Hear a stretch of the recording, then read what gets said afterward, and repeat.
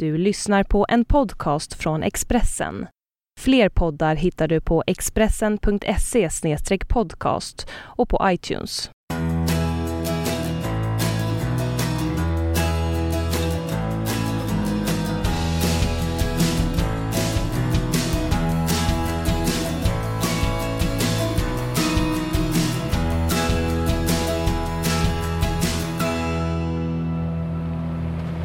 Hallå, hjärtligt välkomna till en ny podcast i lite miniformat med mig, Magnus Nyström, på plats i Prag och VM. Och vi sitter här, jag och Sanne Lindström, kul att ha dig med, igen! Tackar! Favorit i repris! Kär kollega på Sportexpressen och också här då förstås där du huvudsakligen gör TV. Sida vid sida med Lasse Granqvist. Du har tagit Borkens plats där, hur känns det då? Stora skor att fylla. Ja, verkligen. Nej, det vet jag inte om jag har gjort, utan det är bara väldigt förmån att få jobba med en sån som Lasse, så jäkla proffsig och så att sen kan man nog inte fylla Borkens skor direkt. Men det är kul att ha fått det här förtroendet från fyran och så där, få göra några Sverige-matcher. Både jag och Petter Rönnqvist delar ju på Sverige-matcherna, så att det är kul att få med att göra. Jag ska göra matcherna ikväll, Sverige-Kanada, och det kan ju bli någonting utöver det vanliga. Visst är det väl lite grann så när man sitter i en livesändning, jag har gjort det några gånger själv, att det är nästan lite pirrigt som att spela match själv. Nästan. Just känslan innan, det där lite pirrigt i magen, eller?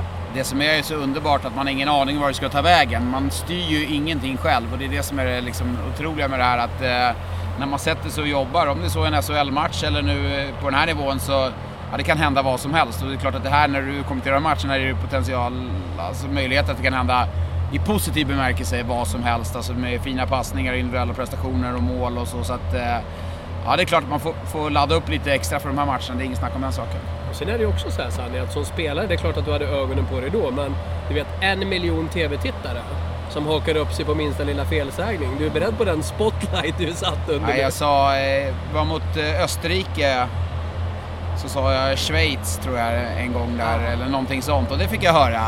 De hakar gärna upp sig på det, men nej, men det är ett jäkla engagemang, det vet man ju när man själv spelar det för kronor, alltså det berör ju många, så att det är klart, gör jag ett dåligt jobb eller de tycker jag surrar för mycket och pratar skit och hit och dit, så får man ju höra det, och det tycker jag det är befogat, så att så länge du håller på en sån nivå så är det utvecklande också. En anledning till att du gör ett bra jobb i den rollen du nu har, både hos oss på Expressen och även i TV, vill jag påstå, är att du är väldigt väl förberedd. Du kliver inte bara in i en studio och tror att bara för jag är gammal spelare så klarar jag det här galant, som kanske man har sett prov på både i Sverige och även utomlands. Hur tänker du själv kring det? Jag såg också att du svarade på den frågan i någon tidig TV-sändning där om att du är expert och kan du prata om de här lagen, och då var det kanske inte några av de största lagen, och du svarade bara ja, det är därför jag är här, för att kunna prata om de här lagen och vara expert. Alltså, visst är det så att du är väldigt, väldigt noga att förbereda dig väl? Ja, men det handlar om, alltså, är det så som igår gör man Tyskland mot Schweiz, det kanske inte handlar inte om att det är någon 100 000 som sitter och tittar, men de som tittar, de är ju kanske väldigt intresserade av schweizisk eller tysk hockey.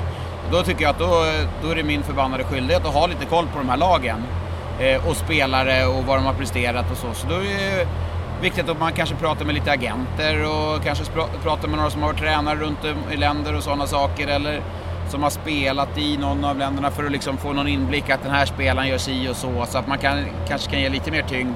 Sen är det klart, nu när Kanada spelar så är det ju, jag ska inte säga att det är mer lättarbetat, men de är mer lättillgängliga och hitta mer statistik och information och sådana saker kring spelarna. Sen får man inte nörda ner sig för mycket där heller, i min känsla, när man är här på den här nivån. Statistik och sådana saker, utan nu gäller det mer att följa spelet och vad som händer, och framförallt Lasse som är så väldigt skicklig, han berättar vad som händer, så kan jag berätta varför det händer liksom, mer så. Så att jag tror det är farligt att prata för mycket, för det är det värsta jag vet när jag tittar på hockey själv, när du har experter som sitter och pratar sönder en match. Kan gärna få vara tyst någon gång också, och där måste jag försöka hitta bättre balans också, och våga vara tyst också. Men exakt, jag pratade med Lasse Granqvist om i podden igår, det här att förmågan att liksom vara tyst i rätt läge kan ju faktiskt vara det som utmärker hur bra man är i TV just. Att man inte sitter där och håller på att babbla massa fakta för att visa hur duktig man är när faktiskt de som tittar här vill följa matchen. Så är det ju. Så att där gör ju Lasse bra jobb. Han följer ju pucken och så kan jag komma in med små instick, och gäller att hitta en bra balans. Och det är klart att jag och Lasse, vi har ju inte jobbat jättemycket tillsammans, så vi kommer växa ihop under turneringen också. Du, det här att möta Kanada i VM då. Du har själv varit med om det lockout-säsongen där 2004-2005. Du sa till mig precis innan vi satte igång den här lilla sändningen, samtidigt som ismaskinerna går här på O2 Arena. Jag har just sett Kanada träna, strax Sverige träna. Men när du själv mötte Kanada så kanske du hade lite för mycket respekt. Det var ju min första VM-turnering. Det var en av mina första landskamper också. Jag hade varit med under, jag kanske hade spelat ett 10-tal landskamper innan den turneringen. Jag var precis anmäld i samma dag av Bengt-Åke Gustafsson in i den turneringen. Och vi mötte Kanada. Jag minns att jag hade sån enorm respekt för dem. Och det var ett bra Kanada, det var lockout-säsongen. Ja, det var förmodligen det bästa VM-laget de har ställt upp med. I klass med det här VM-laget som de har nu, som är jätteskickligt. Så är det klart att jag kom från Timrå och där hade inte jättemycket rutin från landslag och hade väldigt respekt. Och jag ångrar ingenting i min karriär, men jag kan väl se tillbaka att man kanske inte skulle haft så mycket respekt, för det är ingenting som gynnar dig när du spelar hockey. Och jag tror det som är skönt med de här svenska spelarna, de unga spelarna som jag tänkte att jag gör en kärleksförklaring till dem, men de är jävligt sköna. De har ingen överdriven respekt när de kliver in och spelar hockey, utan de går ut och gör det de är jäkligt bra på. Det tror jag kommer bli väldigt viktigt i kvällens match. Det är ju visst med Kanada också. Jag skriver om det i dagens krönika. Att jag drar ju till och med en parallell med när en mobbare själv får på käften. Att det är en känsla man får lite grann då när den stora stöddiga åker på en snyting. Lite den känslan får man ju ibland när Sverige slår Kanada. Just den anledningen att Kanada kommer in med ett jäkla självförtroende alltid. I synnerhet VM i Europa också, då de anser sig lite, här kommer vi är bäst. Ja, men man får inte glömma, de har inte vunnit på ett tag heller i Kanada. Så att... Fast det är lite så de knappt bryr sig, de är mest på det. Nej, men det är så, ja, men alltså absolut. Och de har en jäkla pondus omkring sig, alltså hela kanadensiska hockeyn. Alltså vi sitter nedanför de kanadensiska reportrarna eller journalisterna är väldigt trångt på läktaren, och det är liksom, om vi står i en viss position så kommer vi täcka sikten för dem och sådana saker. Och då är vi väldigt noga med att liksom, vi måste sitta på si och sådana stolar för att de ska kunna se. Och man märker även de har en jäkla pondus omkring sig när de är där uppe på pressläktaren. Så att, ja, de har bra självförtroende, kanadensarna, men det kan vi nog kanske förhoppningsvis trycka ner i halsen på dem idag. Ja, eller hur? Det är det som är lite skönt. Det finns inga, brukar jag säga heller, det finns inga riktigt i världen som kan tugga tuggummi som kanadensare. De gör det med en oerhörd liksom. Pondus. Kommer jag stil, ja, absolut. Nej, men samtidigt så i Sverige, de har ett bra lag. Det känns som att det är något stort på gång. Alltså, när Sverige ställer upp ett mästerskap så är det nästan alltid semifinal, och allt annat är nästan en besvikelse. Men i det här årets VM så finns det så väldigt många skickliga lag, men Sverige är definitivt en av de som ska kunna vara med och norpa en medalj. Vad gillar du mest med det svenska laget hittills då? Om du skulle plocka ut en detalj som har gjort dig på bäst humör, vad skulle du säga då? Ja, men det är väl den här ungdomliga entusiasmen. Jag har varit och kollat lite träningar och sådana saker. Det är liksom den här glädjen och de unga spelarna. Jag tror de bidrar med så jäkla mycket energi. Jag är på något sätt inte inne i omklädningsrummet, så jag vet inte hur det är. Men när man ser omkring träningar, mixade zonen, det känns väldigt positivt och så. Och det tror jag är någonting som kommer att vara viktigt under turneringen här. Jag brukar säga det också, man lär sig mer om lag. Och man lär sig mer om lag när man ser träningar i matcher. För där är spelarna lite mer garden nere och lite mer i sin naturliga miljö på ett sätt. Visst är det så? Att man kan få mer bild av lagen så som vi sitter och tittar nu. Nu är det i och för sig matchvärmning, de har precis kommit in på isen här. Men man får lite mer bild av dem. Men så är det ju också. Man ser liksom lite vilka som åker runt med vilka som pratar. Alltså man får en liten så här, vet man själv när man åker runt där och inför träningar och matcher, när man är på matchvärmningar och träningar, att när man åker och pratar lite, så man får en mer känsla kring Tre Kronor-laget när man sitter så här och får kolla på träningarna. Jag tror det är viktigt för när man ska kommentera eller du som ska skriva, att man lär känna dem lite också, spelarna, även om man inte pratar med dem. Sen är det ju också så att man ska kanske inte stirra sig för blinda på, det gör vi fel vi alla. Du, jag, alla som tittar kanske också lite när vi pratar om de unga. För hur den är en sån som Oliver Ekman Larsson, han är inte direkt rookie i NHL. Dessutom slog han målrekordet för alla tider av svenska backar i NHL. Alltså Börje Salming, Niklas Lidström, you name it. Alla dem. Ingen har gjort så många mål som Oliver Ekman den här säsongen. Så att det är ju liksom ingen blåögd rookie. Nej, och lite så är det ju. Man pratar om så här, kolla si och så många 90-talister har vi. Vi har si och så många födda på 90-talet. Men när du är född 90 nu, då är du 25 år. Då är det ju liksom ingen... När jag var 25 år, då var ingen som kallade mig talang, om jag någonsin har blivit kallad det. Men alltså...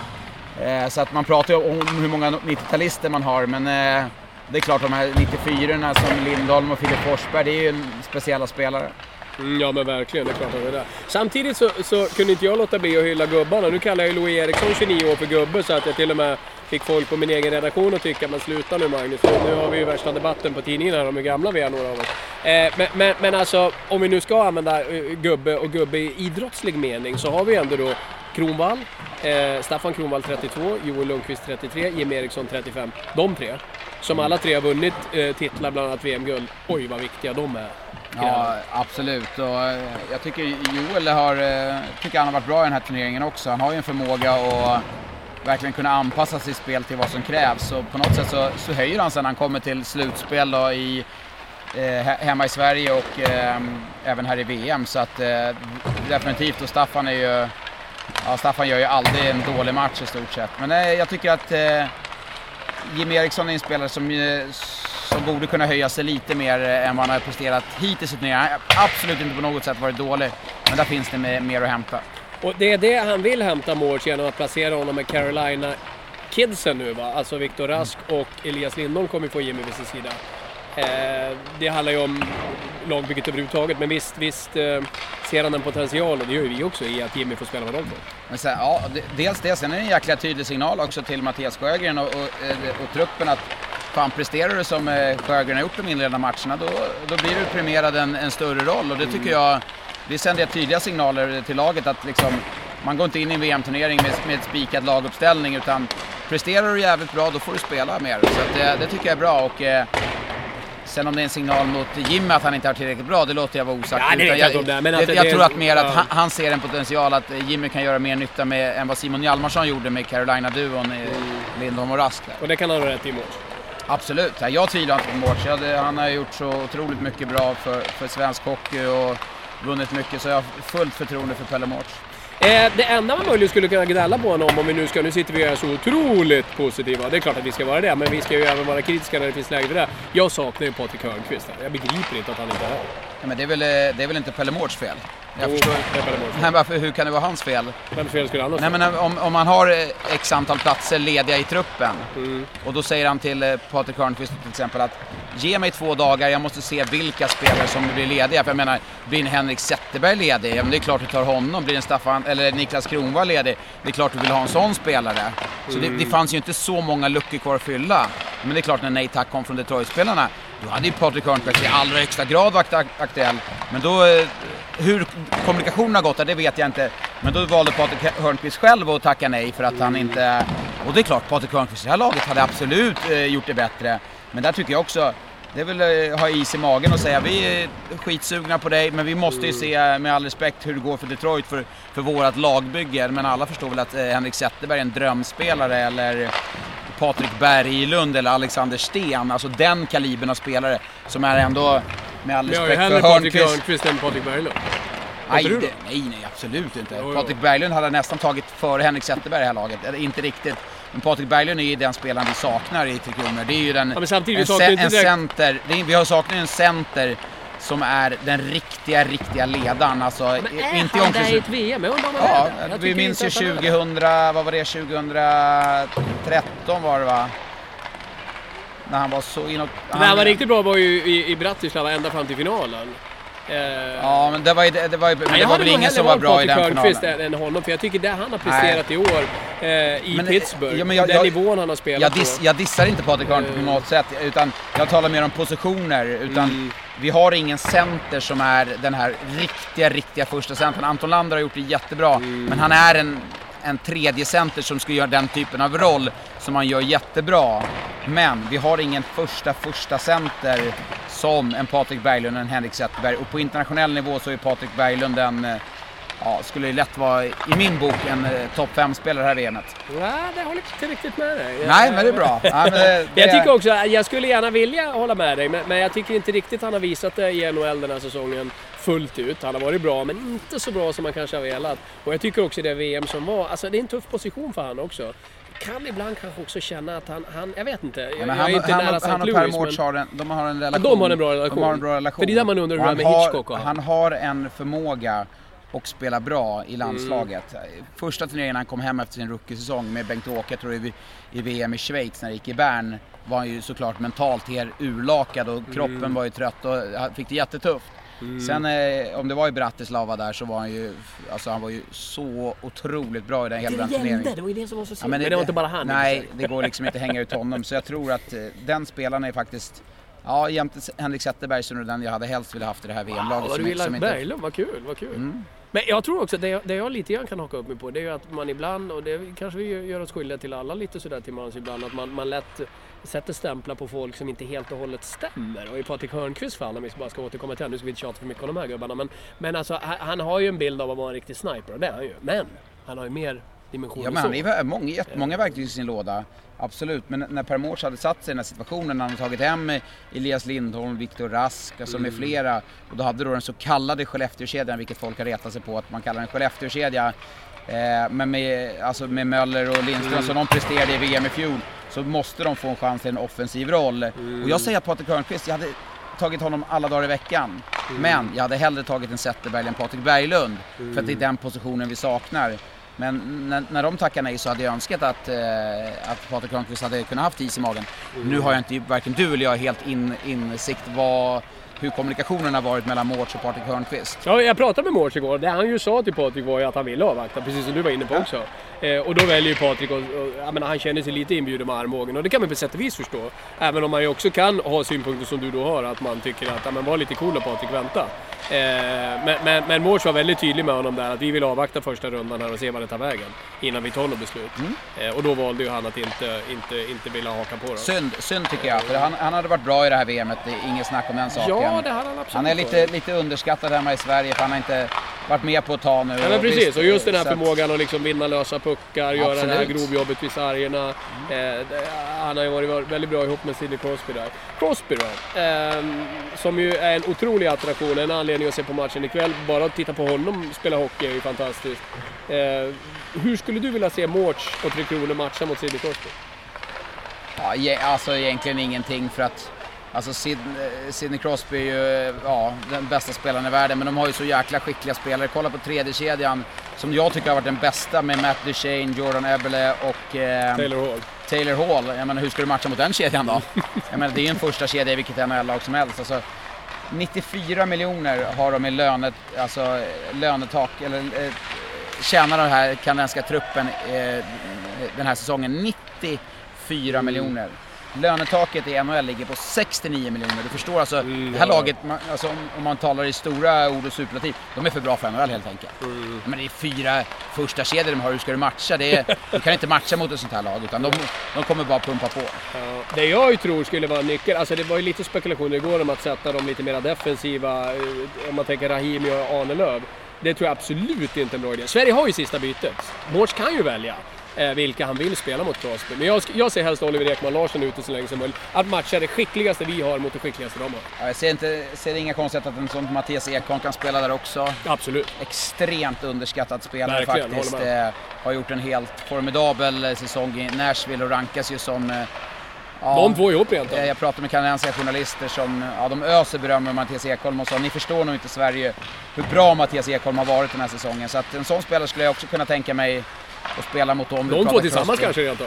Ja, så att men de finns så många skickliga spelare i Kanada, så jag tror inte man ska stirra sig blind på någon speciell matchning. Å andra sidan, han är väl ändå, oavsett om de är många bra, så är väl han ändå det största hotet. Crosby. Ja, men då kan man hellre vända på det. Kanske lite offensivt. Man kanske inte ska ha mot Brent Burns, den här jättenbacken som jag tycker har varit den bästa backen i turneringen så här långt. Man kanske inte ska ha Filip Forsberg och Louis Eriksson inne mot honom då. Man kan se det så att vi kan även matcha en offensiv tänk. Du, jag har lovat att vara med i lite tv-sändningar. Jag vet inte om du också ska vara här med Axel Pileby och Max Grindal. De står här snett till vänster om oss. Senast var det stor dramatik med i tv där när vi blev utkörda av arga vakter i träningsarenan, Tipsport-arena. De är lite mera snälla vakterna här på O2-arena och det är ju trevligt. Till sist då, vad tror du om kvällens match? Får vi se en svensk triumf här i Prag, eller åker Sverige på pumpen för första gången i detta VM? Ja, Sverige har en förmåga att kunna spela jäkligt bra, och framförallt är de svåra att slå, så att det kommer bli en tight match, men jag tror Kanada med det tyngd och bredd de har så kommer de nog dra det längsta strået, men det blir en bra värdemätare för Sverige, ingen snack om den saken. Kanada känns ju hittills som det bästa laget i den här turneringen, baserat på hur matchen har sett ut tillräckligtvis, eller hur? Absolut, och det känns på något sätt som de har gått på de har gjort det som krävs lite i matcherna. Det finns nog mer att hämta från det här laget och det kommer vi nog få se här framöver. Ja, det ska bli spännande. Hoppas på en svensk seger, för det är som sagt alltid extra kul att se de här kanadensarna förlora. Visst jublar man lite inombords? Ja, så är det ju. De har en skön kaxighet, men det är skönt att trycka ner lite halsen på dem också. Så ska det låta. Tack för det, Sanne Lindström. Tack själv.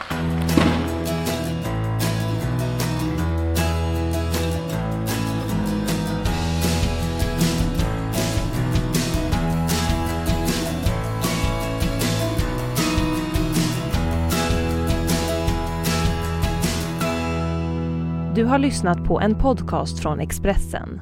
Ansvarig utgivare är Thomas Mattsson. Fler poddar hittar du på expressen.se/podcast och på iTunes.